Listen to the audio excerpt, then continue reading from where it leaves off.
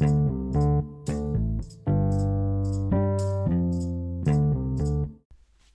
there and welcome along to the podcast Sport and Life. How are you? I hope you're well. Thank you for hitting on the button.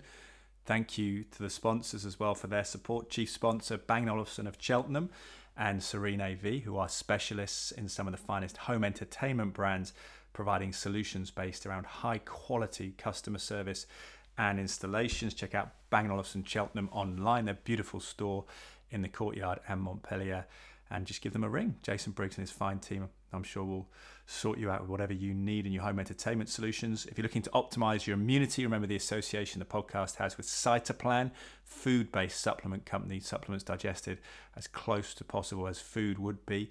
And if you go to cytoplan.co.uk, cytoplan.co.uk, you'll get a 30% discount off your first purchase, 10% ongoing with the code at checkout, Draper10R. My last name, D-R-A-P-E-R, all capital letters, the numerals 10 and the capital letter R. And also, don't forget, we are so intent on helping you enjoy life. We've teamed up with the Whole Man Academy and arranged for some lucky listeners to get a 100% free mentoring session with Anthony Asprey, guest of the podcast in April. Check out that session to find out more about the Whole Man Academy on the podcast list. By the end of the session, Anthony says you'll be much clearer on how to tackle any issues or challenges you're going through, especially if you ever feel stuck or not exactly where you want to be in life. 5 complimentary sessions given away each month with the podcast. Go to the link in the show notes to sign up for that. Right, on to the podcast itself. Very pleased to say that Martin St. Quintin has returned to the podcast, chairman of Gloucester Rugby Club and the Cheltenham Racecourse as well, steeped in rugby and horse racing and indeed business as well. Fantastic chap and really pleased to have his company on the podcast. Here he is, Martin St. Quintin.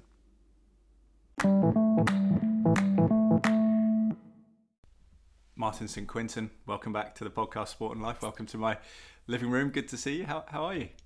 Thanks, Ed. It's a pleasure to be here. Yeah, I'm in good shape. Thanks. Yeah, all good. Yourself? Good. Very well, thank you. Yeah, I was watching your game because we normally would try and watch it, but normally we'd have a lot of Premier League football on a Sunday. But clearly this weekend the Premiership went ahead and the Premier League didn't in football. So I was watching the Gloucester game. I dare say you had a much happier second half than first half.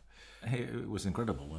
The first half, having had quite a good pre-season, in all honesty, we just were abject in the first half. Our discipline wasn't good. Our execution was very poor. We didn't get any territory. We didn't get any possession, and we were quite reasonably 21 points to 0 down. And it was pretty gloomy in the director's box at half time. We were all shaking our heads, fearing the worst. But we did say, if we could score early on in the second half, it might be a different game. But I think we were saying that more in hope than anticipation. Yeah. But of course, Rhys Sammet did score very early on, and then, well, the rest of the story. But it was a fantastic afternoon, but not good for the blood pressure, but no, good fun. I think all the fans enjoyed it. So, yeah, I definitely think that will give them a good feeling to start the season, and no doubt they'll come back to the King's home soon.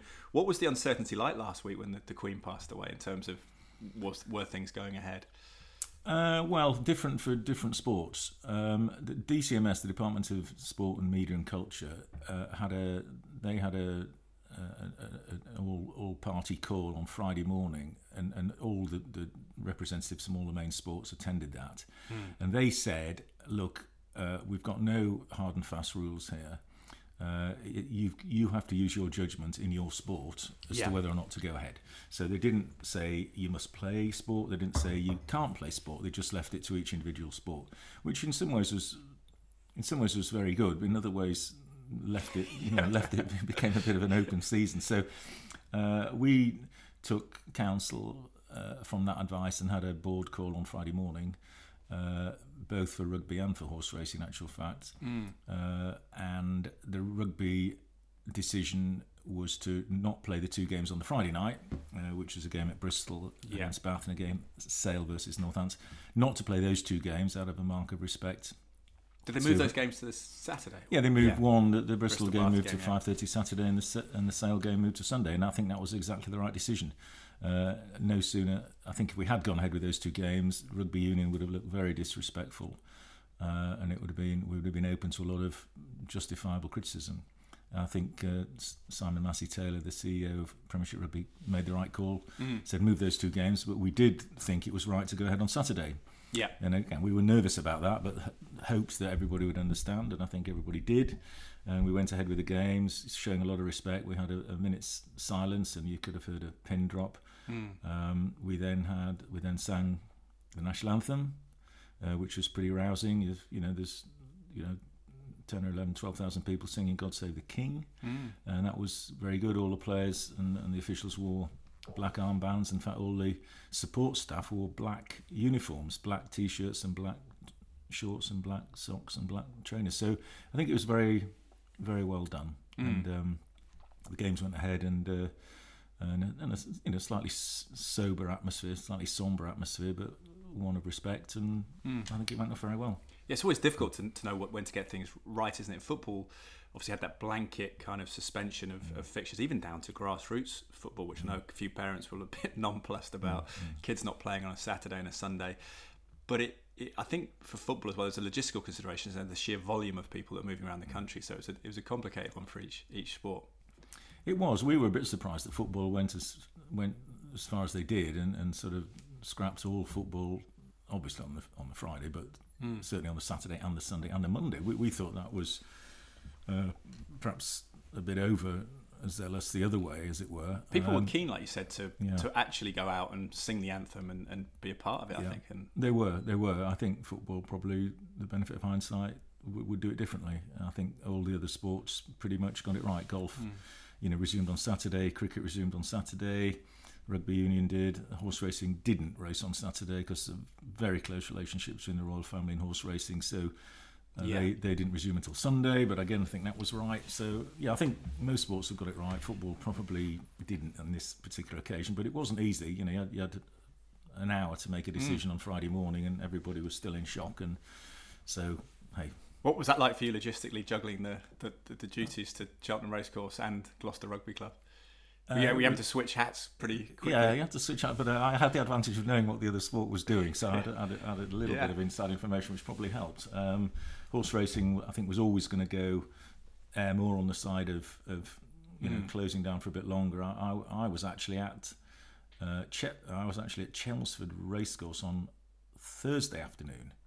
I went to Chelmsford to watch the racing there, and it was a very, very strange afternoon because when we arrived at the racecourse, it was an evening meeting. The first race was 5 o'clock, and we arrived at the course about 4 o'clock, and we could see on the television the photographs, the pictures coming from Aberdeen Airport of all the royal, all the aeroplanes arriving from different parts of the country, all arriving in Aberdeen Airport, and it was pretty obvious at that point something very serious had already happened or was about to happen, because we just didn't think that all members of the royal family would be all flown up to Aberdeen quite in such haste, as it were, if Her Majesty wasn't either.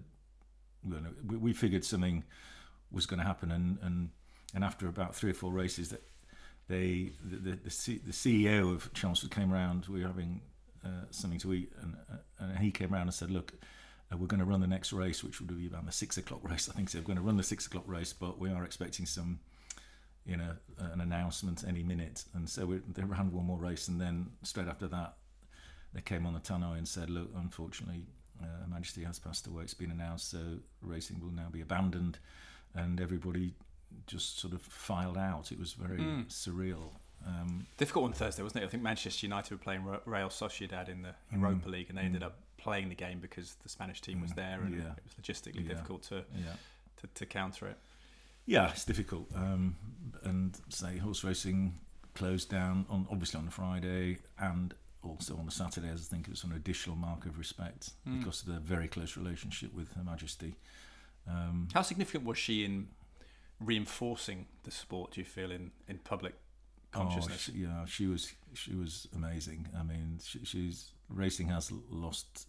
We've lost our greatest fan and supporter in a lot of ways. I mean, it's she was in love with horses and horse racing from a very, very early age, and was extremely knowledgeable about the sport. She was the leading owner for 2 years in the 1950s. She was the leading owner, I think, in 1955, and then again in 1957 or something. And she actually most recently, she's had quite a resurgence in her success on the course. About 20 years ago, she was down to 5 or 6 or 7 winners per year, which was not very many. And then just this last year, she had a best winning year ever. I think she had 35 or 36 winners last year. Wow. In 2021, which was fantastic. So it sounds like she was across that as well. It wasn't just something that was happening in the background. She was very much aware she knew of it. all about every horse, and she had very nearly 1,000 winners. I think she had a winner last weekend, 10 days ago, which was her last winner while she was alive, of course. And I think that was her 980 something. So very nearly 1,000 winners over a 70 year period. She was she absolutely loved her horse racing, and it's a big loss to horse racing, no question. It's a historic sport, horse racing. Is it the oldest organised sport in this country? Well, there'd be very. I mean, I don't know the answer to that. It is, but a lot of the 18th century is a big thing, wasn't it? Yeah, I think golf goes back quite a long way. That's true, yeah. But the Open's only 1860, though, isn't it? I think. But golf was played on the links in St Andrews. I think before that, down in Blackheath, actually, in London. There's some photographs of people roughly hitting a small ball with a wooden stick. So football and rugby were still the same sport probably then, or arguing about what the sport should be. They probably were. That's right. But no, horse racing's got a long, very rich royal patronage and history. And Newmarket, of course, was pretty much was created by the royal family, and the court was moved up there in the summer for the racing. So, yeah, big, long association with the royal family and Her Majesty herself. So it is a big loss. Expecting King Charles III to get down to the events, because was it typically flat racing that the Queen was a big fan of, or did she come to Cheltenham? Yeah, she came, well, actually, it's quite interesting because she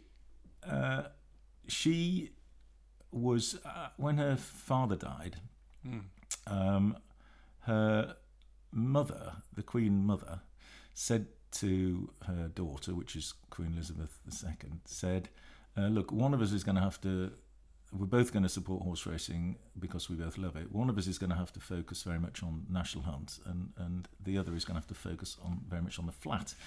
And the Queen Mother decided that she was more in love with the jumping game, so the Queen Mother took on the mantle of sort of supporting National Hunt racing and was an avid follower and a fantastic supporter. And she came to Cheltenham every year, and the Queen Mother Champion Chase is named after her. Of course, yeah. And she was fantastic. And so Queen Elizabeth II ended up concentrating much more on the flat and the breeding side. So, so that's how that happened.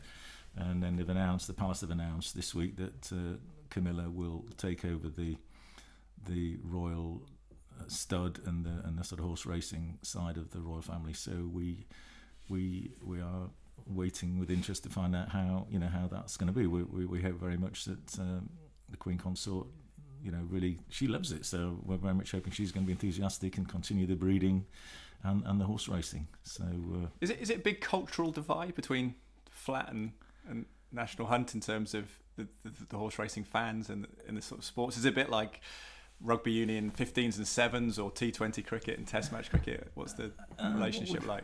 What would be the best analogy? There are two different sports, and but they do overlap. A lot of the trainers are dual purpose trainers. Quite a few of the jockeys start off on the flat, and as they get a bit bigger and a bit heavier, they go towards the jumps. There's a lot of owners who own both flat horses and jumps horses. And of course, a lot of the race courses are mixed. So if you go to Ascot or Newbury or a lot of the big courses, they do flat racing typically in the summer and jump racing in the winter. There are some courses which are only flat, such as Epsom and Newmarket, and there are some that are only jumps, notably Cheltenham. Yes. And so you're a jumps man, or do you enjoy the flat as well, the classics? No, I'm a jumps man, but I still enjoy flat racing, and would go to Ascot every year, and would go to Goodwood and go to some of the smaller meetings. So I enjoyed flat racing, but I absolutely love National Hunt racing. So that's my first love. Do you feel there's more of a shot for the underdog in National Hunt? Is that what appeals? I think there's probably more of a shot for the underdog. I just love to see a 3-mile chase. The race lasts 4 or 5 minutes, and you can see it unfold and how the horses jump. And a lot of the flat races are over in 60 seconds, and that's very exciting. And very, that see thoroughbred racing at 30 odd miles an hour is very exciting. But to me, the jumps game, I just find it emotionally just so much more exciting and challenging and I just hard to describe really. But does the favourite win less often in National Hunt versus? I'm thinking of horses obviously like Frankel, who are just blowing people away on the flat, but I don't know. Yeah, I think. I mean, you very rarely get a jump. I mean, you get some horses like a Frankel that just goes unbeaten, runs 11 races, nearly all Grade 1s, and wins every one at a very short price and is unbelievable.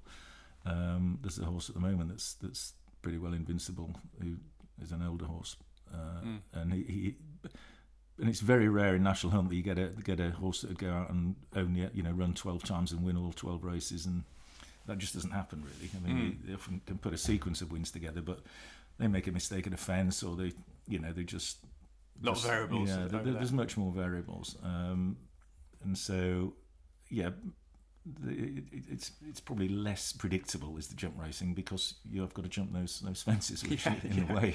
I suppose the jockey comes into it a little bit more, maybe more time to make mistakes or not make mistakes, and change the that's an interesting direction. point. I mean, I think most. I think the flat jockeys would say, a horse like Frankel, almost any jockey could have ridden Frankel and would have won. It's just a sort of steering job, really. The horse is so talented. Whereas with a jumps horse, you've got to get the horses, got to get the momentum right, got to get it into a rhythm. So when it meets the fence, it's got to meet the fence on the right stride. And if it doesn't, it's going to either make a big mistake or possibly come down. So you'll be quite brave as well, haven't you? For jockeying? You've got to be very brave. Yeah. I mean, those jump jockeys, they've all had unbelievable amount of injuries. They've all got metal, joints here, there, and everywhere, and they are incredibly brave. But they do suffer some. None of them go a whole year without picking up injuries, and over their career they get a lot of quite long-term injuries. So they are extraordinarily brave. Yeah, concussions and things, which you think about American football, rugby, but actually I think horse racing jockeys get a lot of concussions, jump jockeys. Yeah, they obviously wear hard hats, which and the safety measures now for horse racing are very, very well documented and well researched, and they try obviously to minimise any injuries, and it amazes me sometimes. You see a horse fall and the jockey goes bundling off and does 2-3 somersaults, and then another horse will come by and kick him for good measure, and then him or her seems to stand up and walk away and dust themselves down, quite often riding half an hour later to the next race. They're extraordinarily courageous. Yeah, it's similar to boxing in the sense they're having to make weight, but they're having to make weight more regularly than fighters. So AP McCoy's quite interesting. His stories about saunas and not eating before races. No, and that's true. Particularly, I think the flat jockeys do find that, obviously, because they're racing at much lower weights. Some of the flat boys are racing at 8 stone or thereabouts, whereas the minimum weight in the jumps game is 10 stone. So you've got you can be a bit bigger and stronger physically, but if you can't, you do have to waste away to get down to 10 stone as a jump jockey, or waste away to get down to 8 stone or even slightly less. So women are making, I guess, great strides in jockeying. They are fantastic. I mean, I suppose on the jumps, Rachel Blackmore's very much the flag bearer, because she's been so successful, winning Grand National and some Gold Cups and multiple champion hurdles. So she is fantastic, but there's a whole host of super talented female riders now in jumps racing and in the flat. Yeah, 8 stone's a lot easier, isn't it, to make? Yeah, Holly Doyle's doing brilliantly on the flat. She won't be the champion because she's too far behind to win it, but it's just a matter of time, I think, before we have a lady champion jockey, which will be fantastic for the sport. I mean, they are extremely talented, and they're great on horseback. Yeah. We had a great conversation on the podcast a few years ago, but obviously in between we've met up for a coffee, which is always good fun. But in the meantime, we've had the pandemic, the lockdowns and everything. Talking of the sports and the health of the sports, you're saying it's a contrasting picture. How do you contrast rugby union and horse racing at the moment? Yeah, you're right, Ed. It's a contrasting picture. Well, let's start with rugby. Rugby was very, very badly affected by COVID. As you can imagine, it's a spectator sport. We have all the rugby clubs have very high fixed costs, which are nearly all staff costs. And of course, during the big squads, haven't you? Yeah, they've got big squads. And I mean, you need to employ 40 professional rugby players to run a Premiership rugby club to account for injuries and different positions and international call-ups and what have you. So you need 40 players. You've got a salary cap. When we went into COVID, our salary, most clubs' salary costs on the playing side were about between 8 and 9 million. Our salary cap was lower than that, but on top of the salary cap, you've got injury credits and academy credits and various dispensations. So most clubs were spending between 8 and 9 million. And of course, in order to pay those salaries, you need 10 or 15,000 supporters at every game. And what happened was, the wages still had to be paid, but there was nobody who was allowed into the ground. So our income went from, for most clubs, the income went from, it's normally about £1.5 million a month for TV and sponsorship and ticket sales and what have you. It went from 1.5 million to next to nothing overnight. What portion of ticket sales represent in terms of the income of a Premiership club? They represent about a third, probably. Yeah. And then you've got a third will come from sort of sponsorship and all of those bits, and then a third will come from the media rights and some payments from the RFU for utilisation of players. So the money from the media held up reasonably well. BT, our main sponsor, were very supportive and kept on paying because they were able to televise the games, but of course they were behind closed doors. So the TV audiences actually did well in the COVID, in the lockdown, because people were sat at home and they were watching sport on TV, such as it was. It was behind closed doors. It was a bit strange, but the media people were happy with that. But all of our other sources of income, sponsorship obviously dried up. Yeah. Sales of beer and food sales at the stadiums were non-existent. And even shirt sales and things like that dip because people presumably buy them on the match day when they come to the ground. Yeah. People didn't buy any shirts. I mean, people didn't. If you remember, we were all sat at home wondering what on earth was going to happen. So nobody was in the frame of mind of buying a rugby shirt or probably any type of shirt. So no, it was a really, really terrible time. Buying dogs, I think. That's right. It's a very, very tough time for rugby. And all the clubs incurred huge losses for 18 months. But the Department of Sports and Media and Culture came to our rescue and made very substantial loans to all the clubs. But they were loans. At the end of the day, they've got to be repaid. Yeah. They were. And has that process begun? There's been no repayment. I think there were no repayments for the first 3 years because they quite rightly worked out that nobody would be in a position to repay them if they asked. So I think it was a 3-year holiday before any repayments clicked in. That's approaching fast, so we're going to have to start repaying those loans pretty soon. And they were friendly loans in terms of their repayment periods and the interest rates, but there is interest on the loan and they do have to be repaid. So, and those interest rates, are they fixed at the time, or are they variable according to climate? I think they're variable, but they are. As I say, they were friendly terms. Let's put it that way. But we were hoping there would be grants rather than loans, but they weren't. They were loans. So without those loans, I think every rugby club would have gone bust. Yeah. But it's a huge challenge to repay those loans over the next 10 or 15 years. And is your sense, obviously from the outside, with Worcester Warriors and Wasps, that this has affected their situations? I know that it's a tax payment, wasn't it? At Worcester, I believe, that's been a difficulty, and at Wasps, it was a bond refinancing, which you'd know more about me. I don't know. I understand the jargon of what that means, but it's of two clubs facing a difficult time. Yeah, I think it's not. I think all clubs are facing difficult times, challenging times. I think most of the clubs will survive and will find a way around these things, and I hope very much that Worcester and the Wasps can weather the storm. Worcester's problems are very well documented, but I heard just yesterday evening that there's possibly a deal on the table, and I tried to ring Jason Whittingham, the owner of Worcester Warriors, this morning on my way here, just to wish him well and say I hope they can find a solution, because none of us want any of the clubs to fold. That's a good local rivalry for Gloucester as well. Yeah, and Worcester's a great rugby club. I mean, it was obviously an amateur club for years and years in the town, and then Cecil Duckworth, who was the local Worcester chairman and owner at the time, he put a lifetime of energy and a lot of money into Worcester Warriors to move them to their very nice stadium by the side of the M5 there, and it's a pretty well supported club. That the people of Worcester,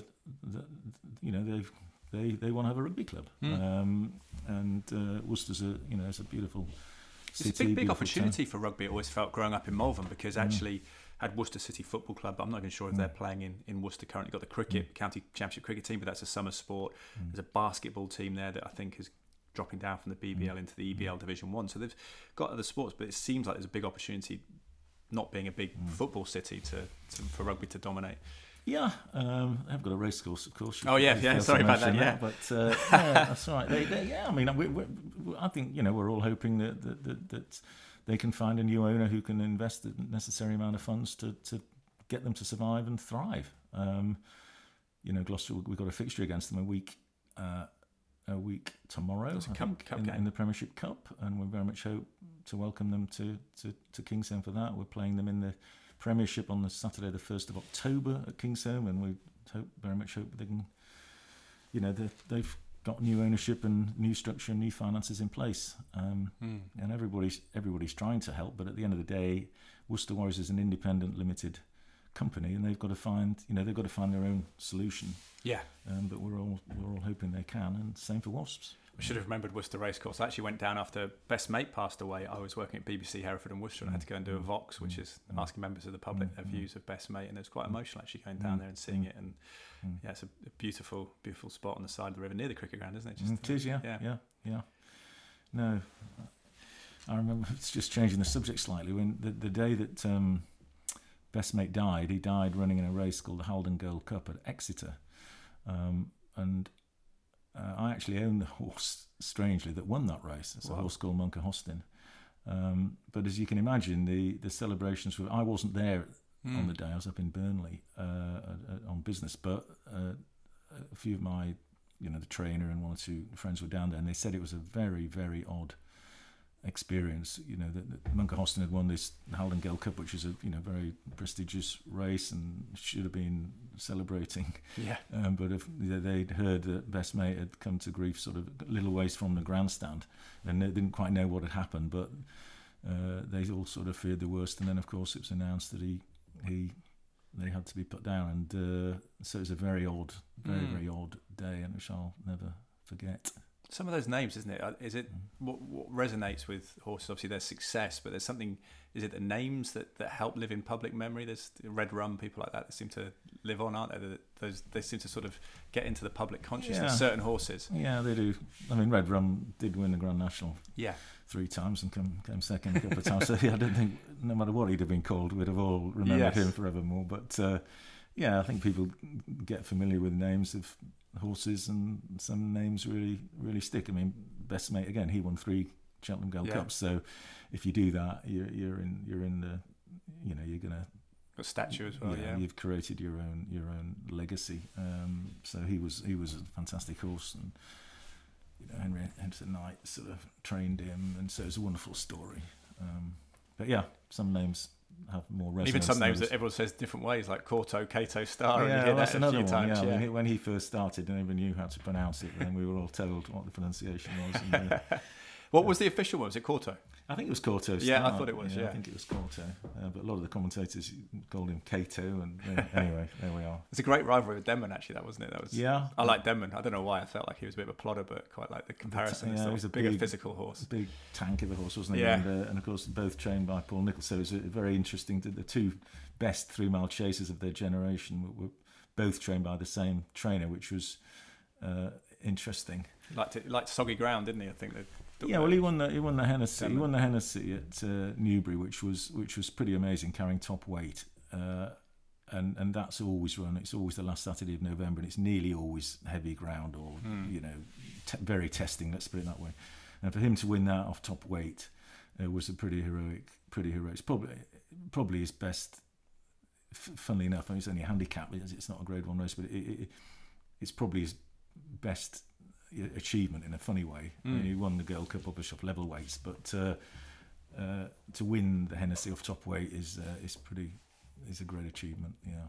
So when you compare the financial health of rugby and racing, what is the key difference? Is it the public imagination that they're more captured by horse racing? Well, horse racing. We were talking about the pandemic and the effects on rugby, which were pretty catastrophic, to be honest. Horse racing is very different because horse racing depends much less on the turnstiles, much less on people going through the gates. I mean, some of the small midweek meetings, you've only got 1,000 or 1,500 people there. Yeah. What makes the finances of horse racing work well are the media rights, because of course every single race is televised in every betting shop, not just in this country but around the world. Yeah.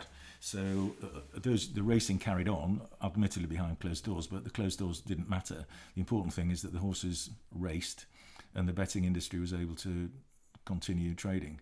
So the media rights continue to flow to horse racing, and the betting levies continue to flow to horse racing. So horse racing survived actually very well throughout. They probably have more time on their hands at home to watch races and to gamble potentially. So although it was a worrying time, and it was a funny time because we had a Cheltenham Festival behind closed doors, which was just it was incredible, really. But from a financial point of view, it was fine. Really? I mean, that meeting was actually insured, so we were able to cover costs of non-attendance, but also it was all televised and it was shown live on ITV and the huge television audiences, and people were betting on the races. What did it feel like at Prestbury Park for that event, though? It was surreal. I'll never forget it. I was in the Royal Box. The Royal Box at Cheltenham is it's a big box. We normally have 60 or 70 people in there for lunch. Well, you've been. And I was the only person allowed in the Royal Box. I was in the Royal Box completely on my own. My wife wasn't allowed to come racing. There was no alcohol served, and we literally, we had a cheese sandwich and a bottle of water, and my job was to entertain the winning trainer. If the winning trainer of each race was allowed up to the Royal Box, so we had to stand 2 meters apart, and I was able to offer him a glass of water and a biscuit, and that was it. And in the next door box was another one of the directors from Cheltenham, and his job was to entertain. If an Irish horse won, was trained by an Irish trainer, his job was to entertain the Irish trainer. So I wasn't allowed to meet an Irish trainer, and in the next door box, he wasn't allowed to meet an English trainer. So you didn't take COVID back to Ireland, or it was the weirdest thing. And bizarrely, you probably remember that festival in 2021. The Irish absolutely swept all before them. They won nearly every race. I think over 28 so you races. Had a quiet. So I had a very, very quiet 4 days entertaining. I think maybe Nicky Henderson won a race, and maybe I think Paul Nicholls would have won a race, and.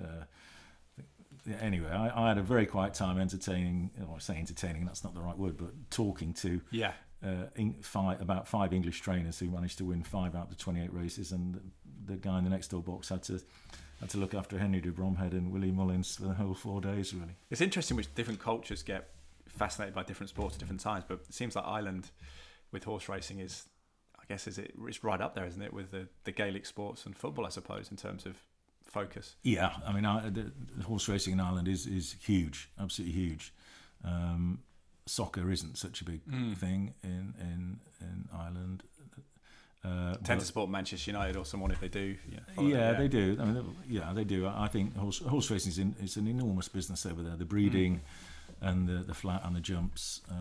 It has been for a long time and continues to be a huge industry and very, very well supported, and we're absolutely delighted that 20 or 25,000 fans come over from Ireland for the 4 days in March every year, and they are very welcome, and we want to look after them as best we can. Well, very welcome around here. Well, where I live in the centre of Cheltenham, and actually we're sat here, and I know the restaurants locally say that they often make half their revenue that week. It's incredible how important it is for the town. I suppose that would have been a big loss actually for the community. Yeah, it was a big loss. I mean, the hotels and the pubs and the taxis and everybody. There was no income at all coming in during the lockdown festival in 2021.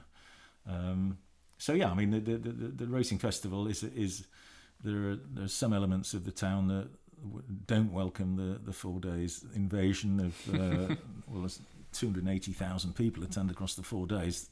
They're not 280,000 different people. Some of them come all 4 days, but we get about between 60 and 70,000 every single day.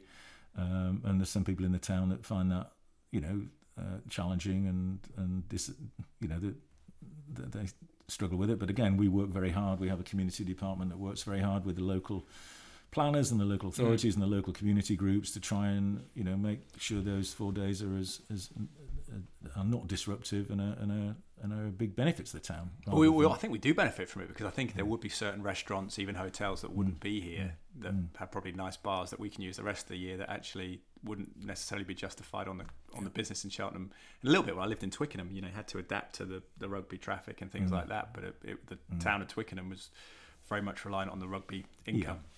Yeah, that's right. I mean, I agree with that. There's we try and make sure that we are a very positive event and a very positive week for the town, and try and minimise any disruption. But we are conscious that it swings both ways, and we've got to be respectful of the local community and their concerns.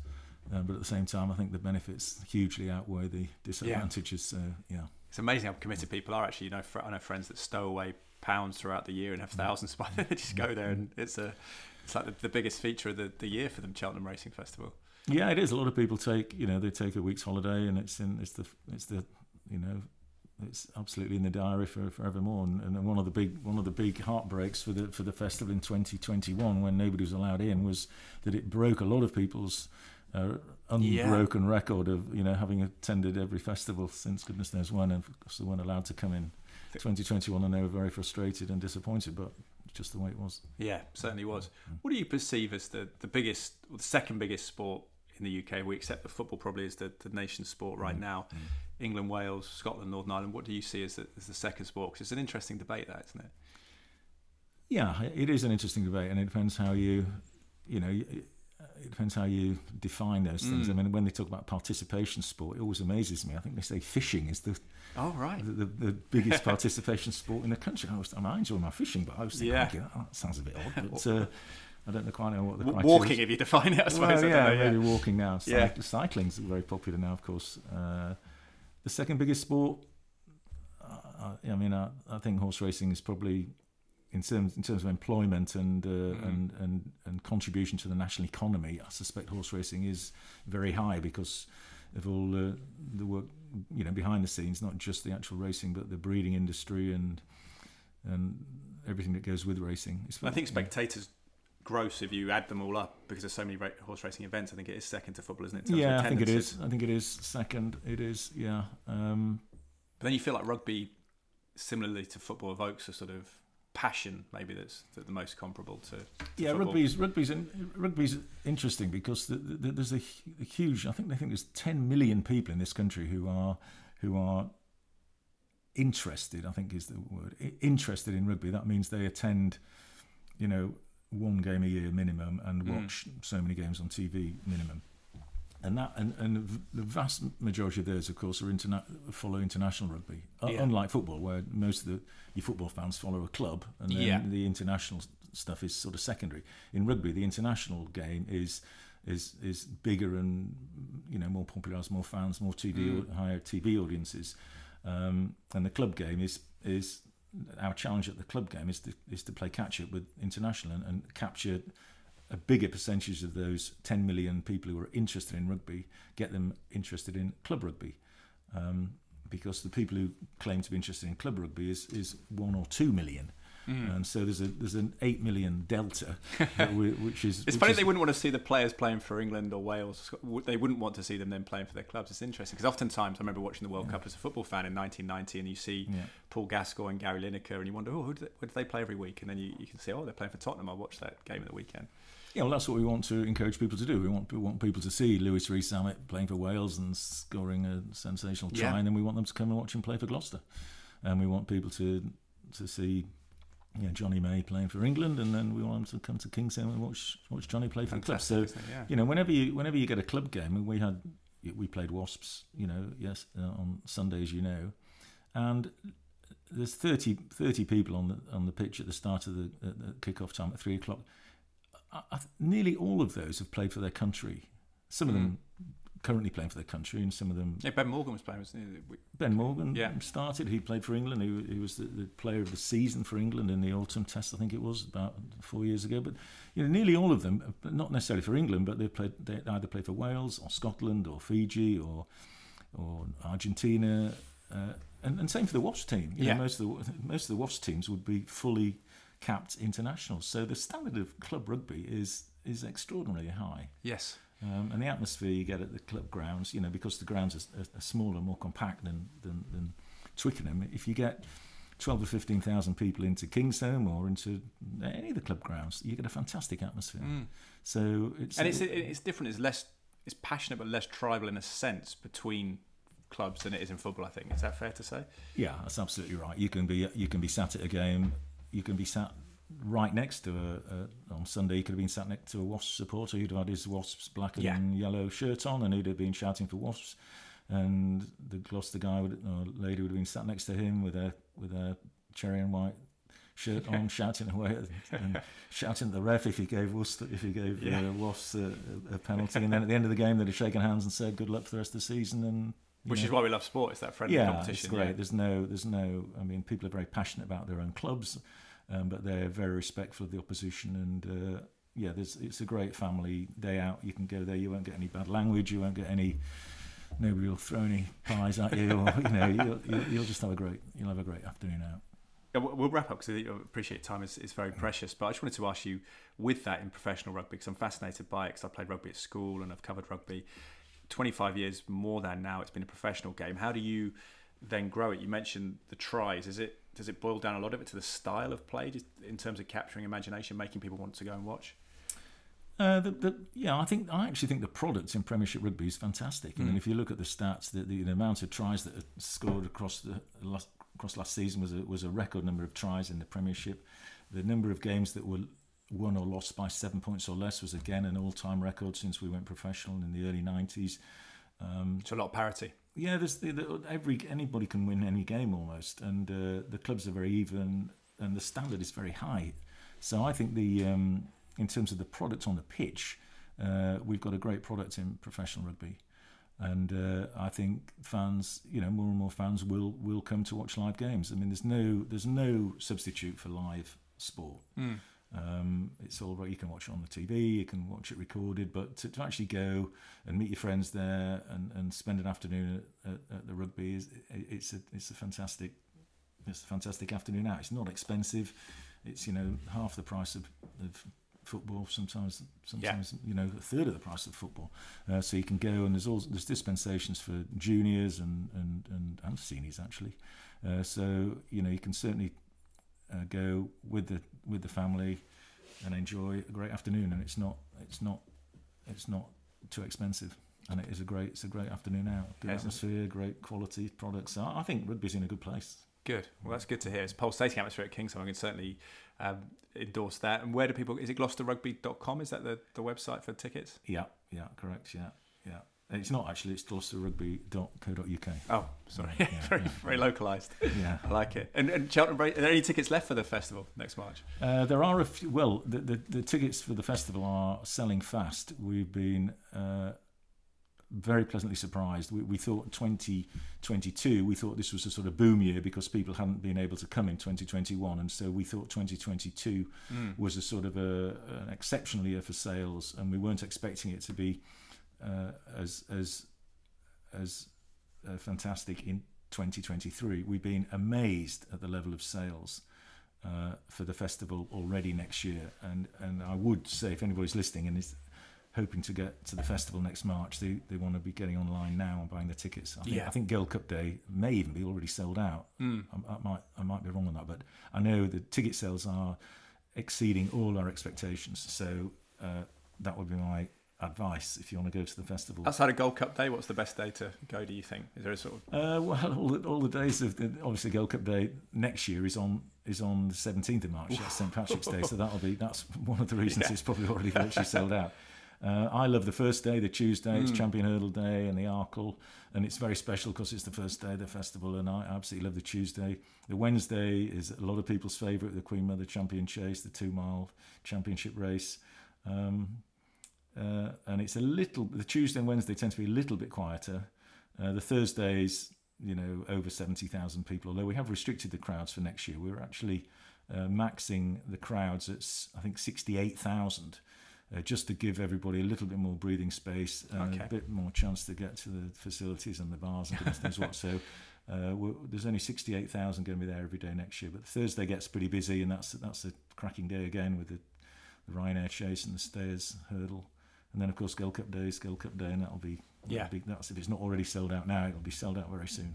Well, it's brilliant to hear that it's going well, and it's brilliant to hear the rugby is going well as well. Being here in Cheltenham, I think, supporting the local clubs and hoping that Cheltenham Town stay in League One as well. So across that, and not too unhappy if Forest Green prosper and Gloucester City either. So great, Martin. Been a pleasure to have you again. Appreciate your time. Thank you. Pleasure. Thanks very much, Ed. Thank you to Martin St Quintin for that brilliant stuff. And if you are local and want to check out Gloucester Rugby, certainly go to Kingsholm. Fantastic atmosphere, and the racecourse as well.